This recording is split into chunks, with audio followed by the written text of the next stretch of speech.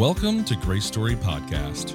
We're here to connect you with education, resources, and community that equip you for the journey of restoration. My name's Nate Davison, and I am your host here at Grace Story Podcast. Thank you for joining us on this episode. We have Dr. Tim Barber, and he's going to be helping us work through some things all about creating a vision. What does purpose look like? How does balance kind of fit into that? There's going to be a lot they're going to be talking about and what that looks like from the counselor perspective. Before I go over and tell you about Tim, he gave me permission to call him Tim, Dr. Barber did. As we go over to him, I do want to make sure that you know about the Grace Story YouTube channel. If you go over to YouTube, type in Grace Story Ministries.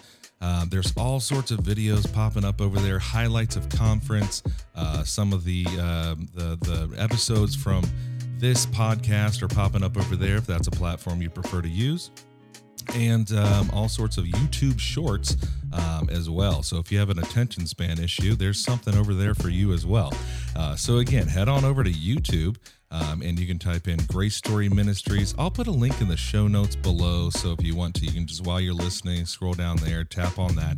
Make sure you subscribe so that you don't miss an episode. In fact, if you subscribe and hit the bell, you'll be one of the first to know when a new video or short hits that channel. So go ahead and head on over there. We almost have 200 subscribers already. It's only been a couple months out, so you don't want to miss out. FOMO is real. So head on over there and check that out.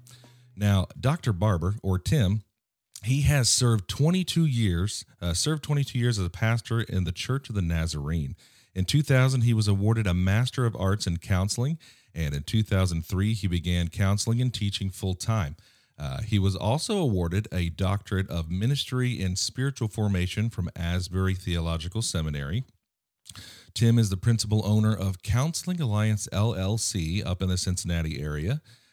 Tim and his wife, Peggy, they'll be celebrating their 45th wedding anniversary this year on July 9th. They have 3 adult children and 6 grandchildren, and we have him here on the podcast today. Tim, how you doing? I am fantastic.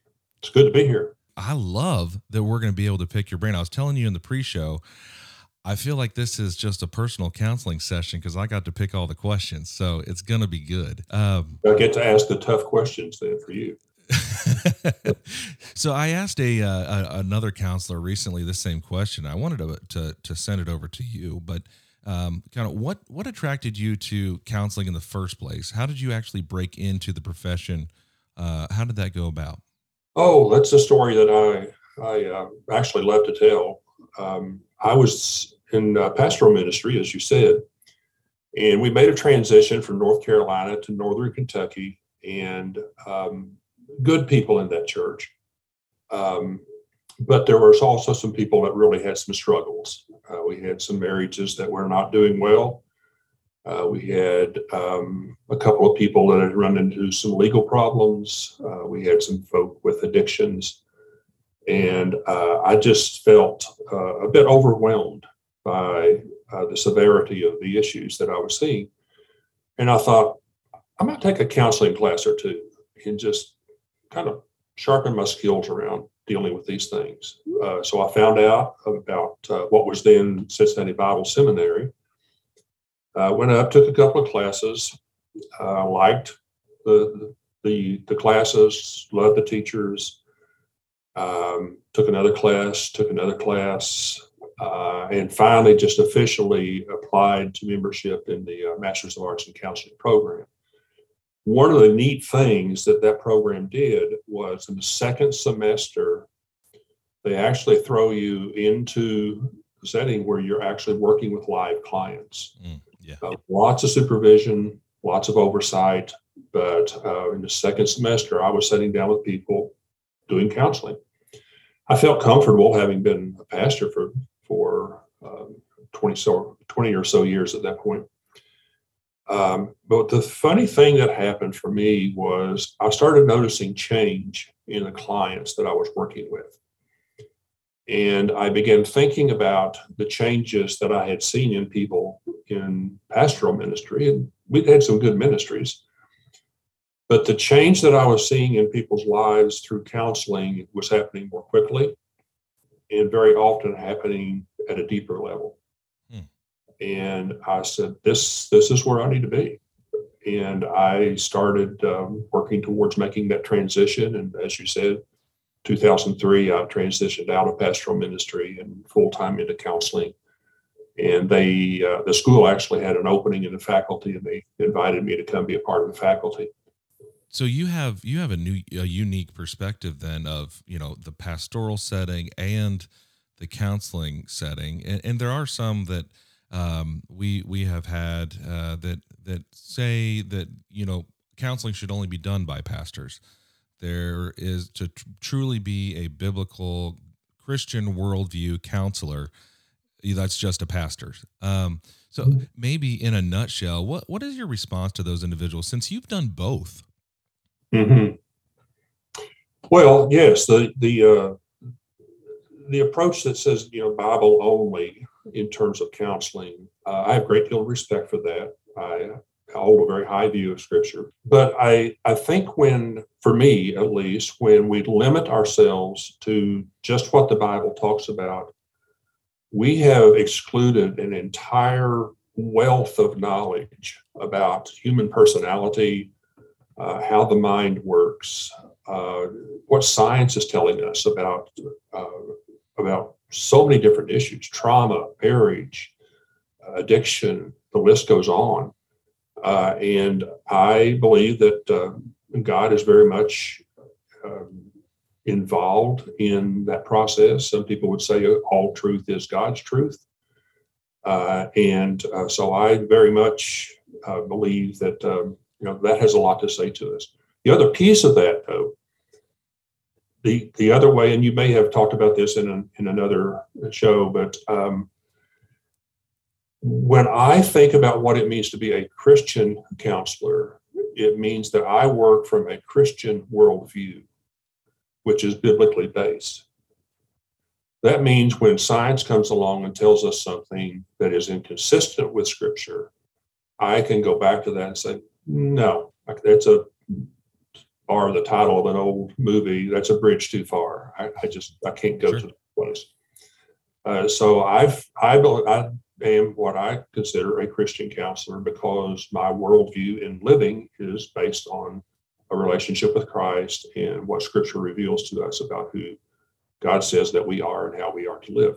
And it would correlate. So when I'm a registered nurse, so I do things with the body, but certainly everything that I am doing that is through a Christian worldview.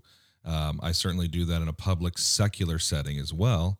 But there are opportunities where I can show the love of Christ or just the fruits of the Spirit as I'm imparting what is healing to another individual, because that healing starts the beginning at the moment the trauma has started. So once that trauma has started and finished, that's when healing begins. So with the healing journey, as people are looking for a counselor, again, someone who it sounds like you did the camel under the nose flap approach to getting into counseling.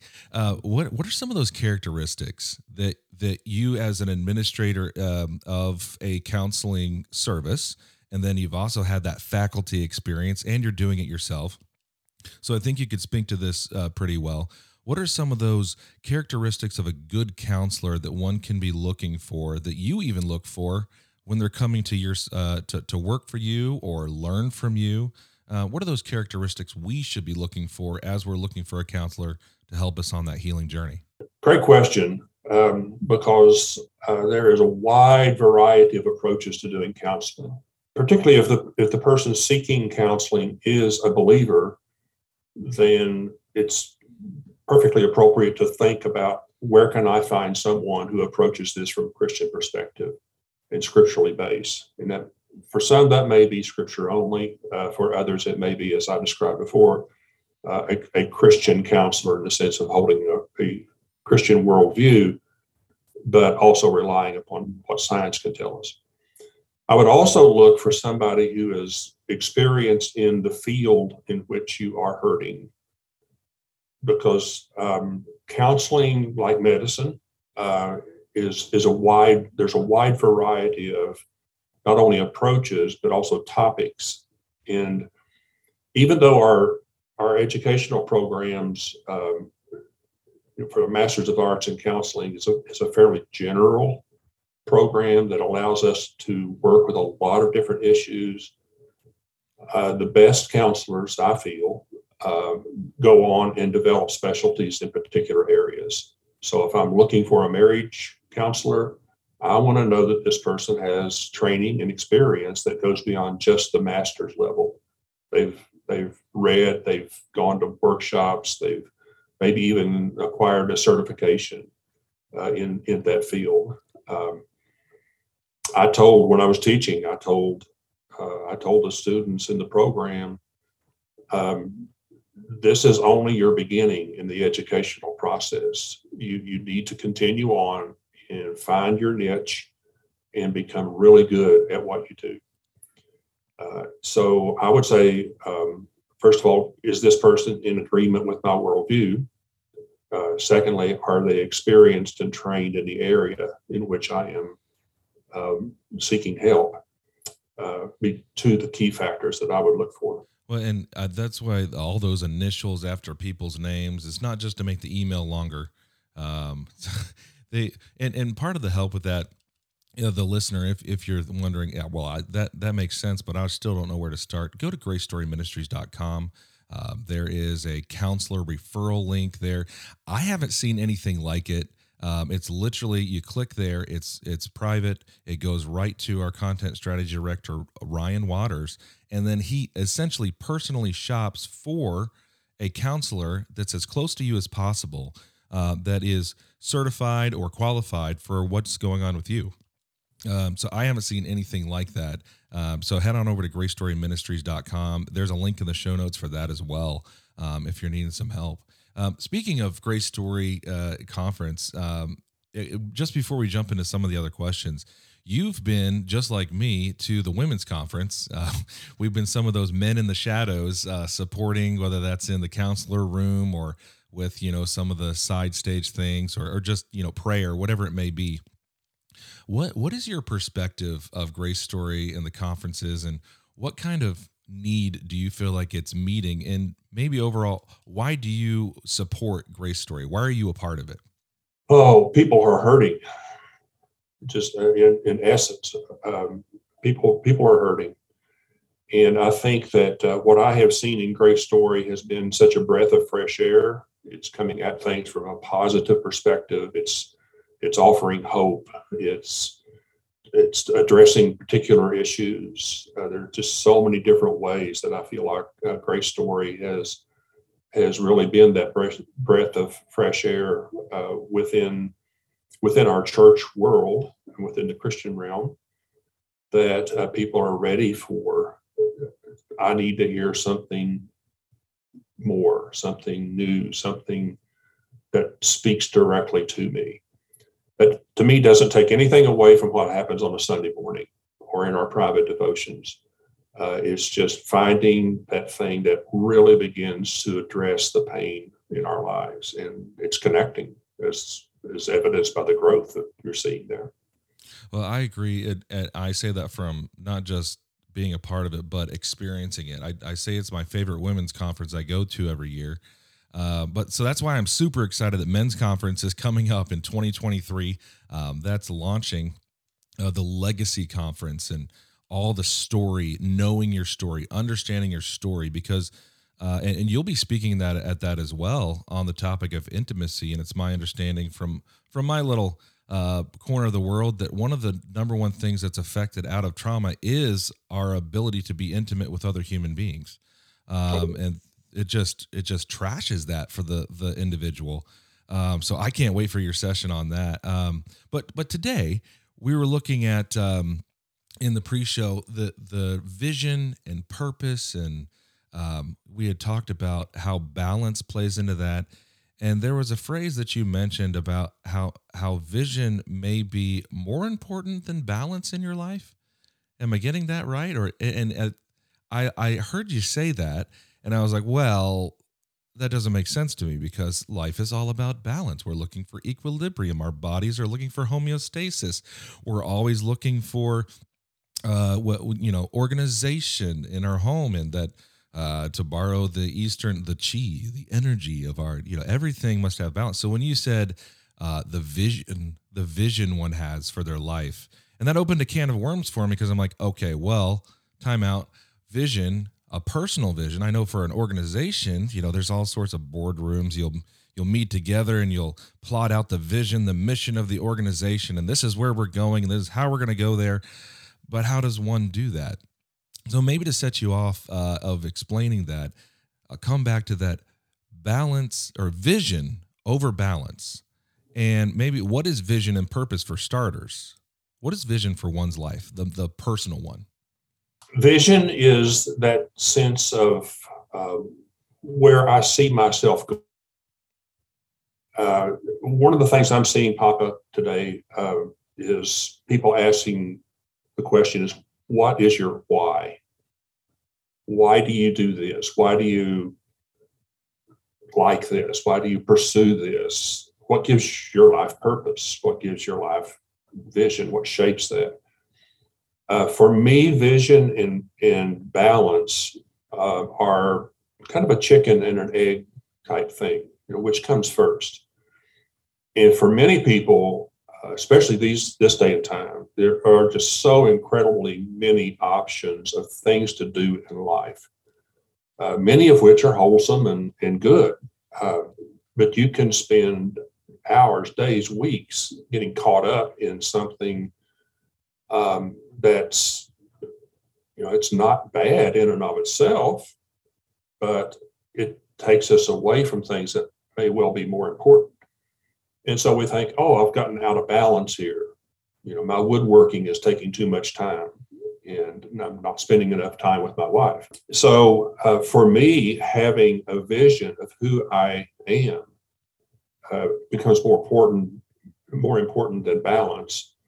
When I think of balance, I think of the magician who's trying to spin all the plates. And they run from one to the other, usually going back and forth, trying to keep the plates spinning so that none fall from the stick that they're balancing on. And inevitably, one of two things will happen if I'm striving for that kind of balance in life. Either I'm going to stop dropping things or start dropping things, or I'm going to be exhausted and just collapse myself. But if I have a vision of this is who I am, these are the plates that define me. These are the plates that I think God would cast out for me in terms of my calling and my sense of purpose. And I center my life around those topics, those plates, so to speak. Then the other thing comes into the balance that we're looking for comes into place then, because I can say no. I say, well, here's a nice thing over here, and that'd be fun to do, but no, that's not what I feel like I'm called to do. And so it really enables me to say no to a lot of things that other people find very appealing and very, very exciting. I used to be a very avid fisherman. I still have some of my fishing gear. I haven't fished in years. And part of the reason why I gave that up is because fishing, my wife doesn't like to fish. So fishing took me away from my family. And that took me away from my vision, because I believe family is apart from my relationship with God, the most important thing in my life. That kind of is the way that I'm thinking about that. Feel free to ask a follow-up and see if we can make that a bit more clear. No, that makes a lot of sense. It's less of, it doesn't sound like you're diminishing the importance of balance itself. It sounds like what I get to do if I have a vision, I get to, instead of running around to all the plates, I mean, like, just step back and look, do I actually need all these plates exactly to fulfill what's going on? I can let that one drop, or maybe I can go ahead and intentionally set it down so I don't break that relationship, to take the metaphor to its fullest extent there. Mm-hmm. But with that, but that leads me to another question, because, that can get messy. If I've got all these plates spinning, relationships, things I've committed to, church and youth camps and work and after school programs. I'm going to announce this and I'm going to do that. How do I start? Maybe I'm listening to you. I'm like, yeah, I could really stop spinning a lot of plates. That'd be awesome. But I don't know my vision, first of all. So I guess I have a two-part question. What is a healthy way of developing your own personal vision in life with a Christian worldview so that I don't, that I stay within the safety bumpers of Scripture and God's Word?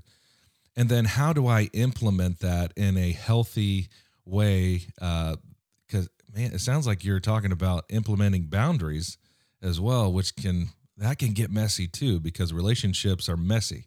So a two-part question there to follow up. How do I put in a healthy, how do I develop a vision that is healthy and from a Christian worldview? And then how do I actually implement that in a healthy way? It's easier said than done, no doubt. Rather than saying this is the way that you should do it, I think the best way for me to approach that is simply to say this is the way that I have done it. And I just turned 70 a few months ago, and I'm still refining my vision. I don't think, as long as God allows me to live and to have a clear mind, I hope I am still clarifying that vision. Because there is the big picture that I want to live for God and to glorify Him in my life. I want to honor my family and support them across the board in every way that I can.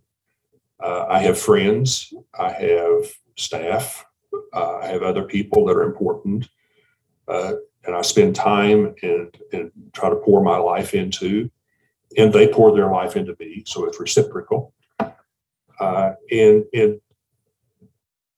It comes down to partly, here's where I have to be careful, what feels right for me. And when I say I have to be careful, it's not just an emotional decision. It's, do I feel like this is the right thing for my relationship with God, the right thing for my relationship with my wife. As you said, Peggy and I'll be married 45 years in July. I want to honor her through the choices that I make. My three children, my daughter-in-laws, and my son-in-law, the 6 grandchildren, I want to honor them. So part of it is sort of feeling my way through that, but it's not just an emotionally based thing. It's based on these are the priorities that I believe that God has laid upon my heart to keep first and foremost. Well, on that, because I hear what you're saying about being careful, because there can be some, I always have this critic in the back of my head that's critiquing everything I say and like taking the other person's point of view. And I can just hear someone listening and like, feelings-based humanism, I see where we're going with this. Yeah. Whatever feels good, a little hedonism coming in, passion and pleasure. But it sounds like you're talking more about that discernment, which has an element of feeling to it, which is why we keep ourselves so close to God's Word, a relationship with Christ, our identity in Him, and working our way through what is the Holy Spirit telling me today? Because the same power is inside of me, that raised Christ from the dead. So that's the Holy Spirit. So if He's that same power is within me, then I am so close to the Holy Spirit, and He can prompt me through feelings just as much as anything else that He's created in me. So I wanted to give that caveat because I do think there's an element of feeling and the emotions that, frankly, are a part of our being made in the image of God. And I'll throw it back to you on that because feeling is important on which direction you're going in life. Yeah, and you use the word discernment, which is an absolutely essential word in this whole process. In some sense, it's really easy. God told us what's most important. First commandment, love the Lord your God with all your heart, soul, mind, and strength, your neighbor as yourself. End of story. How do we play that out on a daily basis? So who is my neighbor? The parables that Jesus gave us. There's tremendous guidance there in Scripture to help us understand if I'm truly trying to keep God first in my life, then I have that resource to help me shape my vision and to be shaped by it. And that's where the emotional, the discernment piece comes into play. So if I feel pulled towards something, but the Holy Spirit checks me on that and says, no, that's just not where you need to be and what you need to pour your life into, then I can back off. That's where the boundary setting comes into play. I can say, sounds like a great project for somebody, but that's not for me. Let's camp out here for a second, and I'll bring you back around to the implementation of the vision, because we're going down a road that I really like. Because there's one thing I always struggled with growing up is hearing about the call, and you're going to have a call, and God's going to give you clear direction for the calling on your life. And I grew up on a Bible college campus, and there was ample opportunities for the call. My strategy was I'm going to give the first 2 years here of college for God to call me to full-time pastoral ministry. And if I get that call, I'm already set. I can go into the bachelor level program. It's just seamlessly going into it. And man, I'm traveling around in quartet. I'm testifying. I have a relationship with Christ, and I just every time I go to the altar, I'm like, where's the call? I don't know what I'm looking for actually with it either. Like, do I need to go all Gideon on it and get a sheep fleece, or how does this work? And I think there's others out there that may be experiencing that even now, wondering, what is God's calling on my life? And I think it goes to the same thing that we're talking about, developing that vision. As I'm developing my vision, there is a sidebar of it of how do I discern the calling of God on my life so that I can plug that into the vision I'm developing. Do you have any words of wisdom on that side of things? I know it's kind of a sidecar to it, but how do I discern God's will for my life, in 30 seconds or less? I've known a few people who I consider to be very fortunate, where they had a powerful encounter with God, where they felt as though God specifically called them to a particular field of work, whether that be pastoral ministry, an evangelist, song evangelist, music, medicine, counseling, whatever. They felt something powerful shift within them, hearing that still small voice that can sometimes shout to us, because it's when we get to that place where we can discern this is from the Lord. That's very powerful for anybody. The challenge is a lot of people never get to that place. And so it becomes rather vague. And so, well, I think this is what God's calling me to, or I'm seeking after clarity on this. And that's where, again, speaking from my own experience, that's where me kind of feeling my way, what's working, what's God blessing, what do I feel that is very rewarding here and consistent with the person that God would call me to be. God will never call us to something that's inconsistent with His word. I truly believe that. I can get excited about something. I have a friend he went through the counseling program with me. It was actually quite good at what he did. But after a while, he just said, this isn't for me. And he changed careers. And he's a certified financial planner now. And he likes what he's doing because he is able to help people in a different way, in a different manner. So for me, a call is not always fixed and rigid and unchangeable. It flows out of the relationship that I have with God and the relationship that I have with other people. And where does God seem to be blessing and leading and creating passion within me. And that's, I don't know how to make it crystal clear about follow these 3 steps and you'll get it. Well, I think you are making it crystal clear that there aren't 3 steps and you'll get it. I hear a lot of what you said over the last couple minutes. The keyword flexibility, not rigidity, and understanding that even and we'll probably talk about boundaries here in a minute, but even boundaries can change over time. I set a boundary now that I'm not locked into that forever. Relationships change, boundaries change. Things about life. The one thing consistent in life is change. It can be neither good nor bad. It's something we just deal with. So it sounds like you are clear in that, like, don't look for the 1, 2, 3. Don't look for the the number 28 came to mind, and I opened up to Jeremiah 28, and that is now my calling. You might get stuck in something like down a rabbit trail, Alice in Wonderland with that. So with that, it sounds like also you're saying the vision and the calling kind of work in tandem, if I'm hearing you right, where you develop a vision, you lay it before God, and he may say, yeah, that's great. And you walk in all the light that you've been given so far. And then you get more, hey, this opportunity is here. Does it fit within my vision? Has things changed? Because you haven't always had a family or kids as part of your vision, I'm sure. So things change as you go along. So what's a healthy strategy as I'm developing that vision? I'm sitting down, I'm seeing what's important in my life. I'm seeing what plates need to be placed down.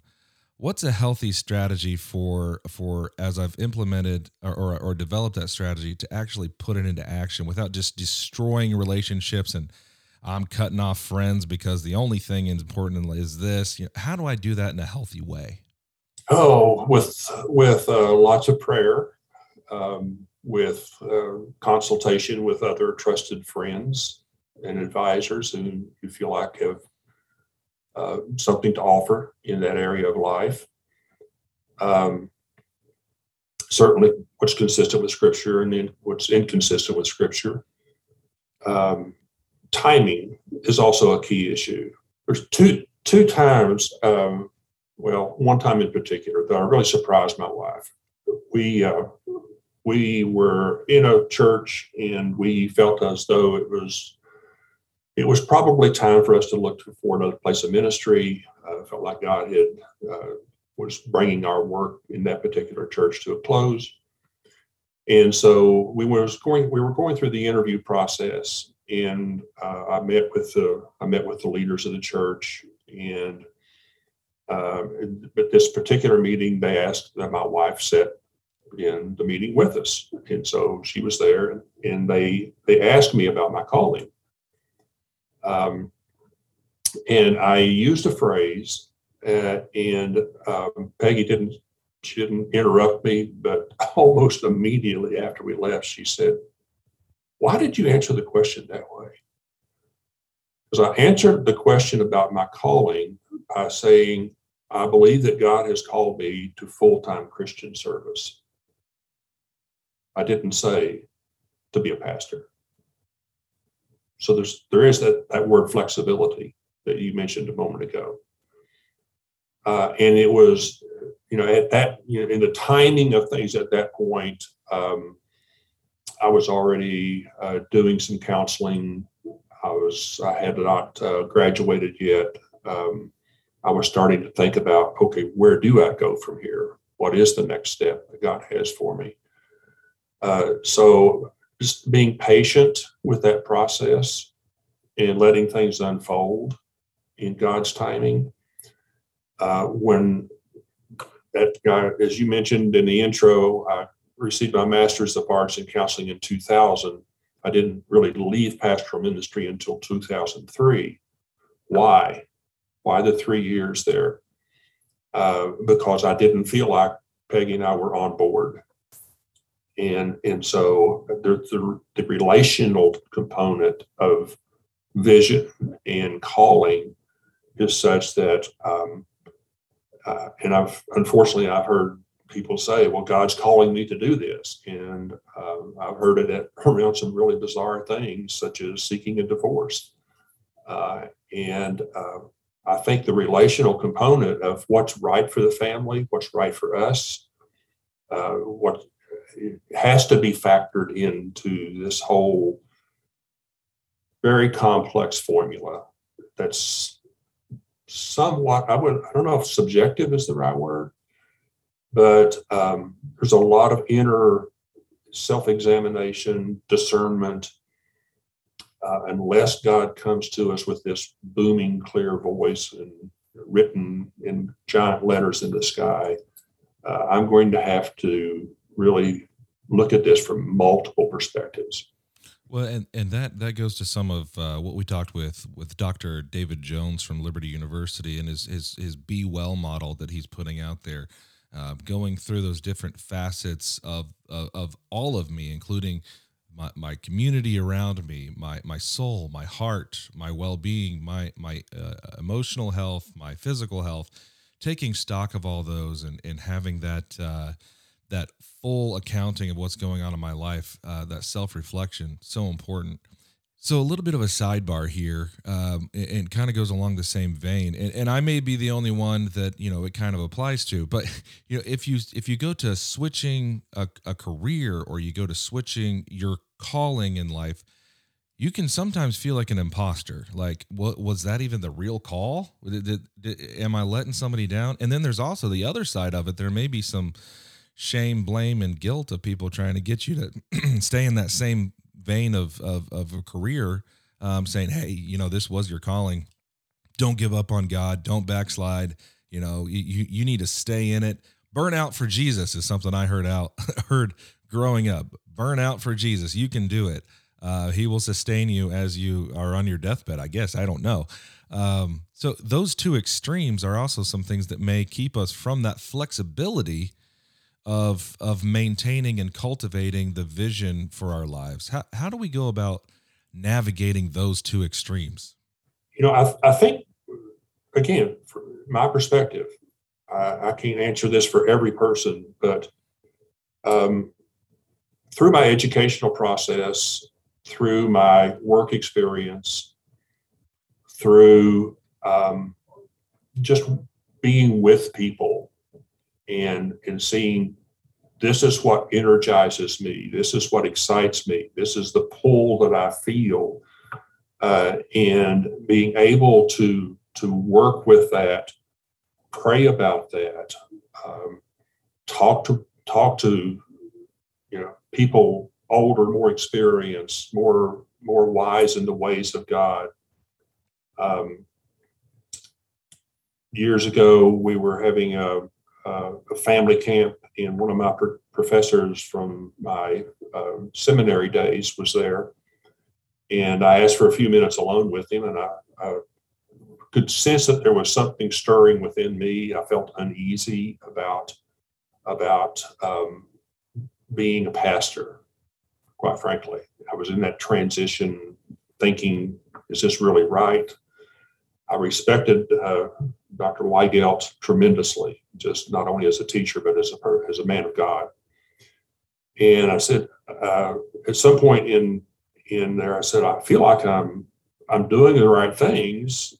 I'm preaching, I'm visiting, I'm praying, I'm ministering to people who are hurting. I'm doing the work of a pastor, but I feel like I'm spinning my wheels. And he said, well, all you need is traction. That's about the dumbest answer I believe I've ever had. Very helpful. Wow. Yeah, very helpful. But we went on and unpacked that. And in unpacking that, where we came to in that conversation was, what moves you forward? What, if we think about our Christian life, hopefully for our listeners, we can look at times and events in our lives that have moved us forward, propelled us in our faith walk, our faith journey. And I think the same thing has happened in the calling that we have. God will sometimes come in and say, yeah, let's tweak this. Let's take this to a different level, or maybe even to a different area of work. And I truly believe, God's unchangeable in the sense that he doesn't change. But if we look at the story of God through the centuries, the millennia, God changes people. And so to be flexible, follow the leadership, if nothing else, follow the pillar of fire by night and the cloud by day. Where is God leading? And again, we're circling back around to that whole thing of discernment. Sure. And man, there's so much to get to, because even that, we could go down the road of what about those times where I don't feel God and I can't see the pillar and the fire's not there. And, talking about, well, maybe that's a time for self-reflection of going back and seeing all the times that God was. There's so much to get to there, but I have to narrow it down. This always happens to me because I have too many questions. But I want to get to this one because we touched on it for a second, and then I'll have one more for you. The burnout, burnout for Jesus. I don't see it in Scripture myself, but it seemed to be a scriptural principle for some growing up. So maybe if I know that that's not a fruit of the Spirit, burnout is not a fruit of the Spirit. How can I keep from getting burnout while fulfilling my calling? And maybe a further question: what is the balance between sacrificing for the kingdom of God and self-care? There is this mentality for some people that we do need to burn out for God and just, go, push, do. And the unfortunate thing about that is we do burn out.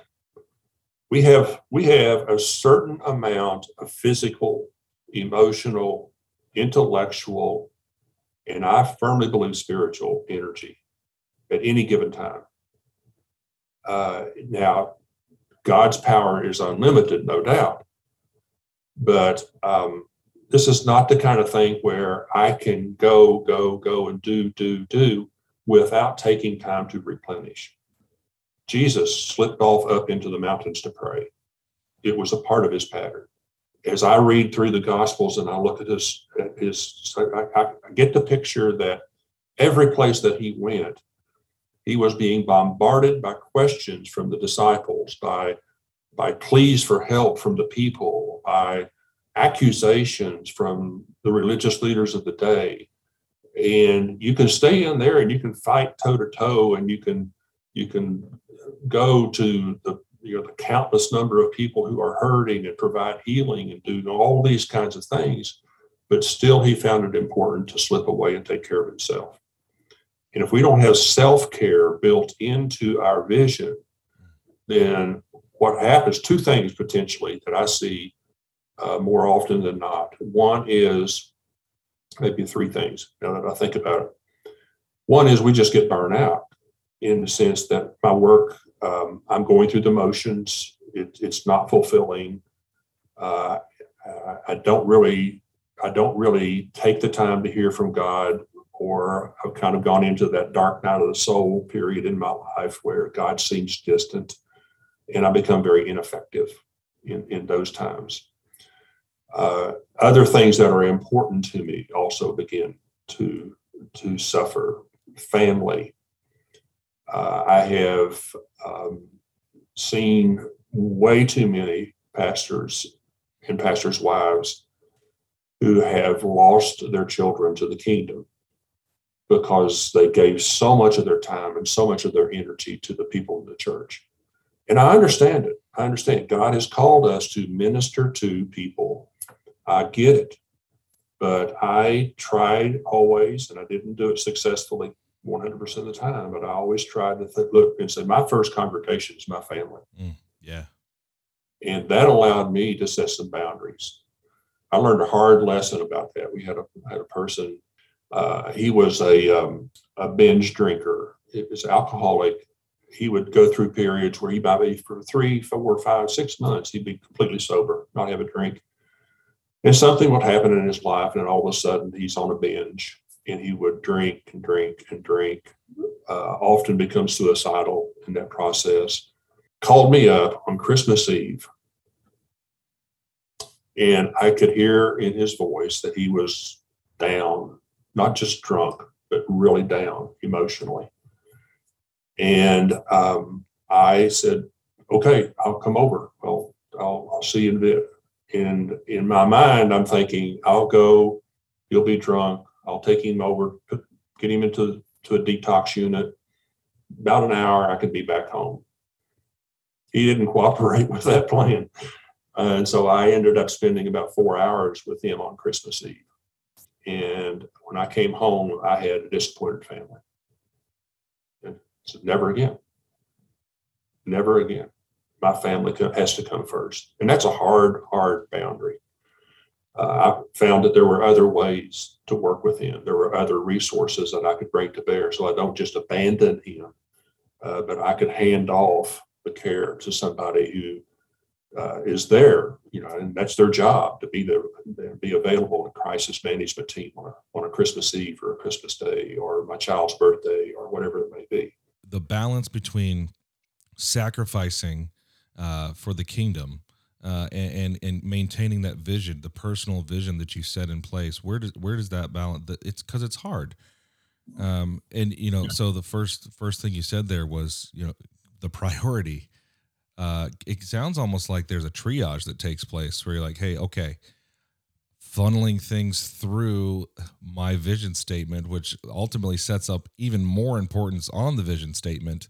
Because Christmas Eve, hey, this guy needs help. He's suicidal. Life is on the line. If I haven't prepared for this moment with a vision statement, my priorities, and a backup plan for this gentleman, sure, I'm gonna feel like I need to go because this is my calling. That also fits in my vision statement. So yeah, I can see how people get burnt out for Jesus just trying to do that. Are there other ways that we can avoid that burnout when it comes to sacrificing for the kingdom, besides the vision statement and setting that priority? There's a phrase that we use in counseling, and I will apologize to some listeners who may take offense to this in advance. But there's a concept that we see in counseling where if you think about, where do I find the help that I need? Where do I find the strength to make a change? Where do I find the insight to help me see my problem from a different perspective?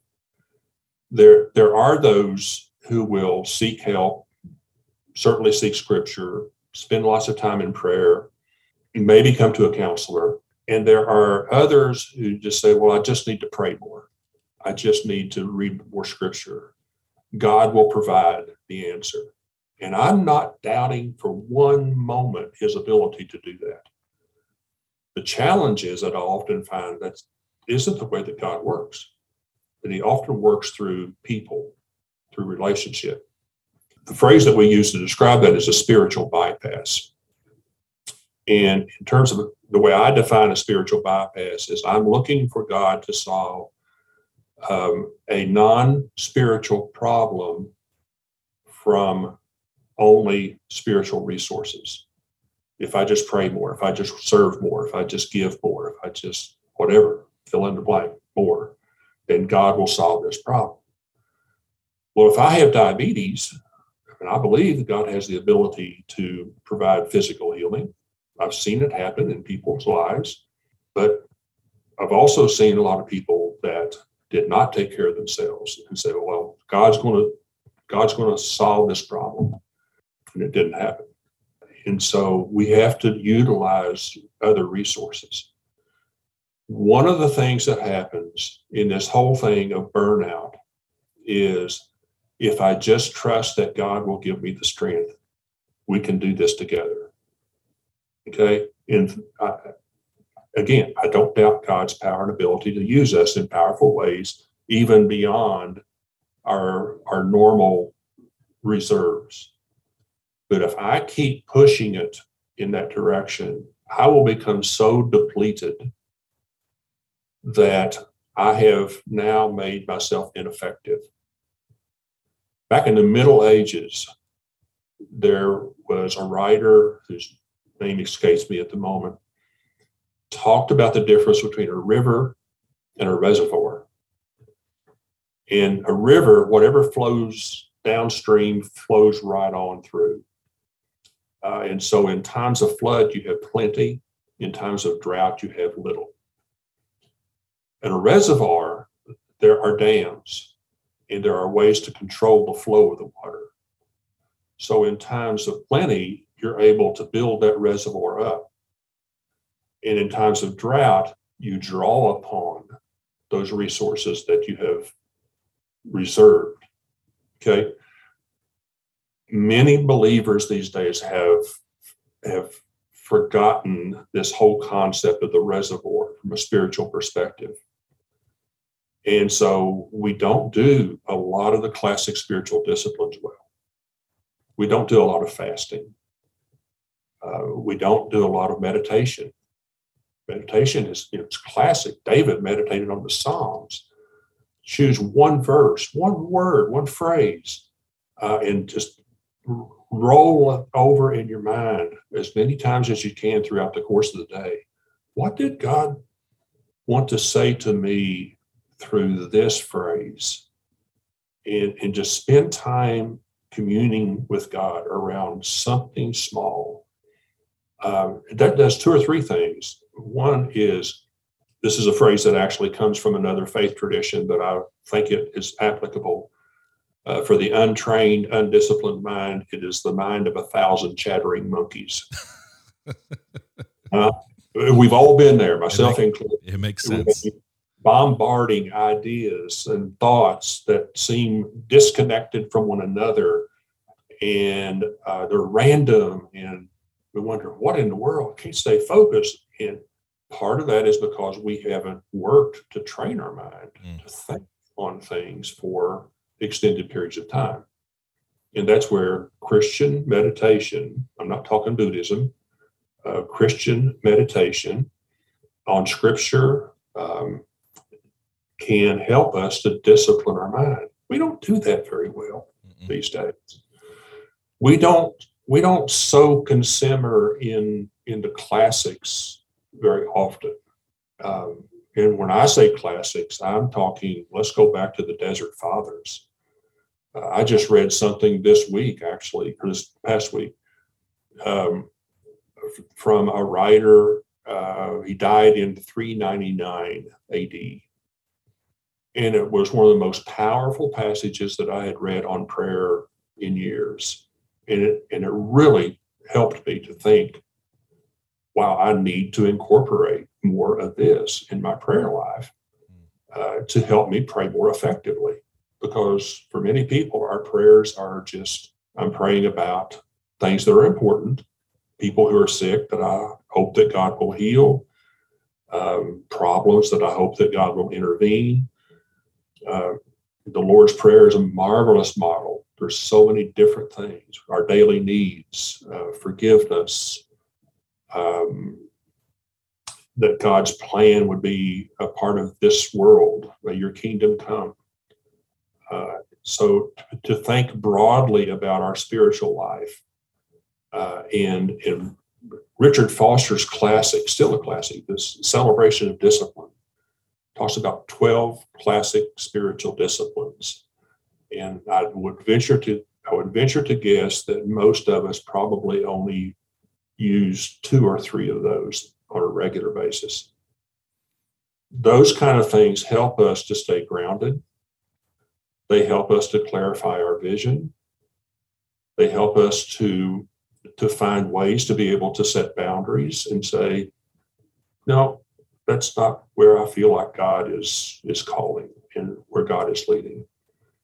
Dallas Willard years ago wrote a book, and it was republished under a different title. But the topic of the book was hearing God's voice. And he made the observation, he said, if you read scripture, God was talking to people all the time. They were getting direct messages from God. These days, if we say, God told me to do something, people would look at you like have you seen a UFO or something? We have forgotten that God wants to communicate to us. But in order for that to happen, we have to train our minds and train our spirits to be able to hear that. And that's not something typically that we just pick up overnight. That comes from utilizing the classic spiritual disciplines over a period of time. So to come full circle, Nate, when I think about creating a vision versus balance, then that vision is going to come out of a well-rounded, use the word balance if you like, I don't care, well-rounded spiritual life, where I'm drawing from many wells: scripture, prayer, other people, my own personal experience, Wesley's quadrilateral, scripture being primary, tradition being important. We should not forget the spiritual giants that have gone before us, our own personal experience, and in reason. These things work together to help us to discern and understand where God's leading and what God's will for our lives may be. So there's not one quick, simple formula to put that vision together.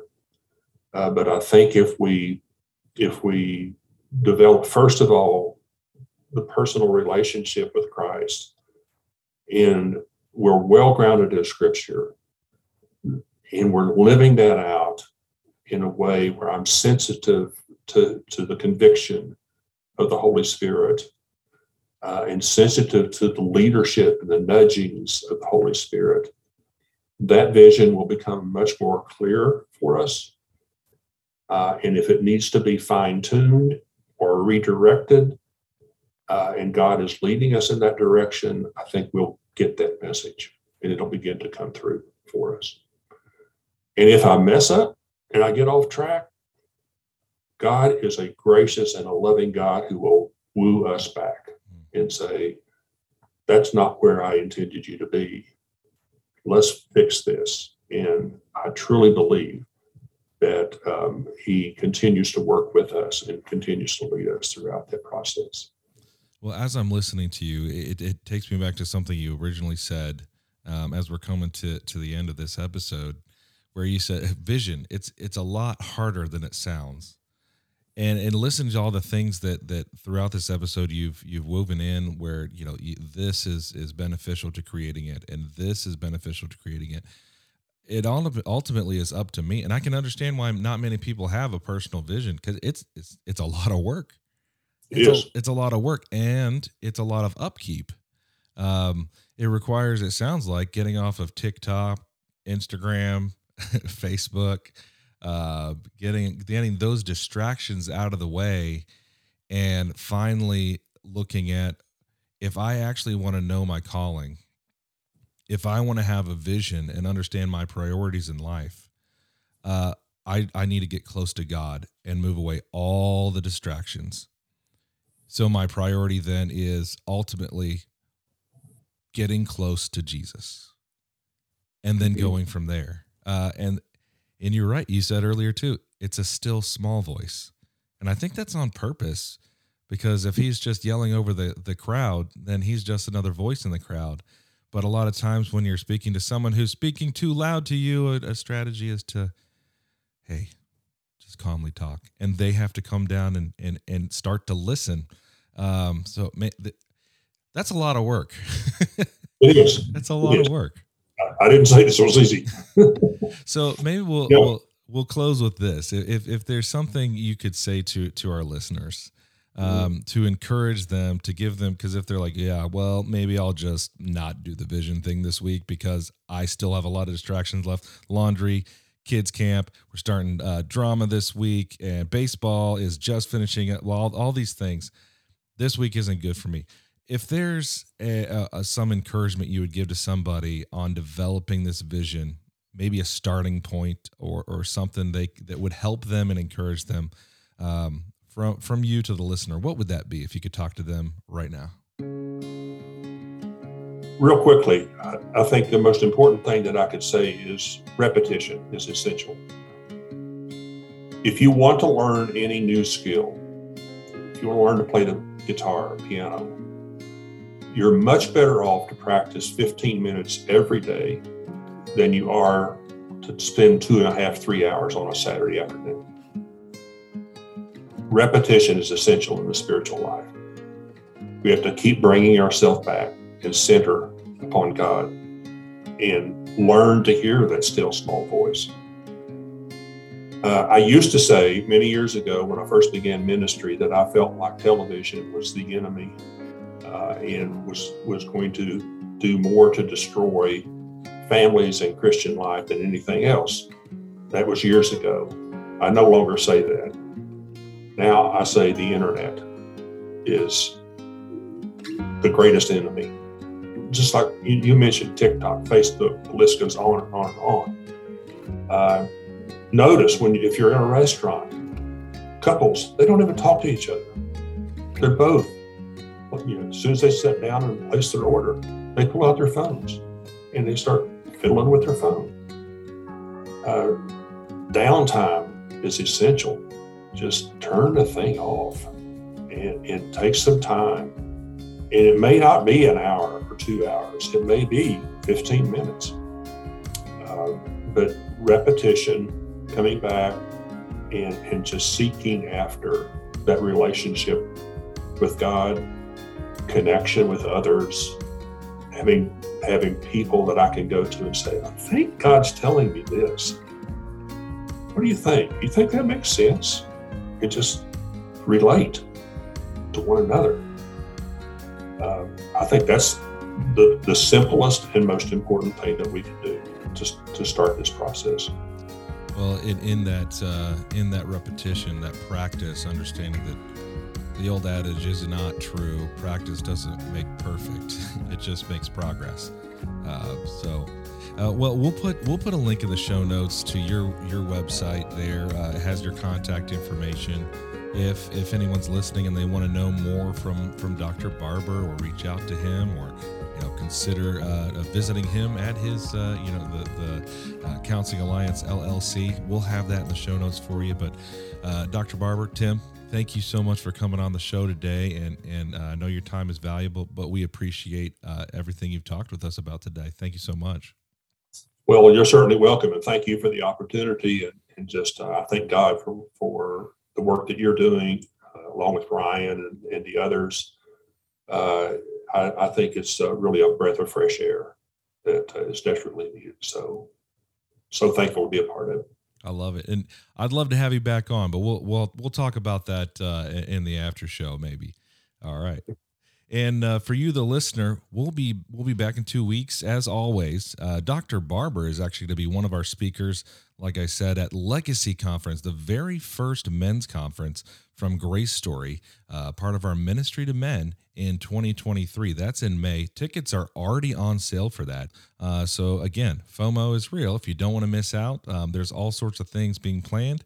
Head on over to GraceStoryMinistries.com, click on conference. You can get your registration locked in and go ahead and see who the speakers are for that.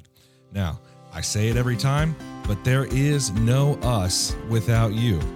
So we want you to dig into what we've talked about today. Get your registration squared away for conference. Continue on your journey of restoration along with us, and we'll be praying for you. We'll see you in 2 weeks. Don't stop. Don't give up. You're a part of the Grace Story community.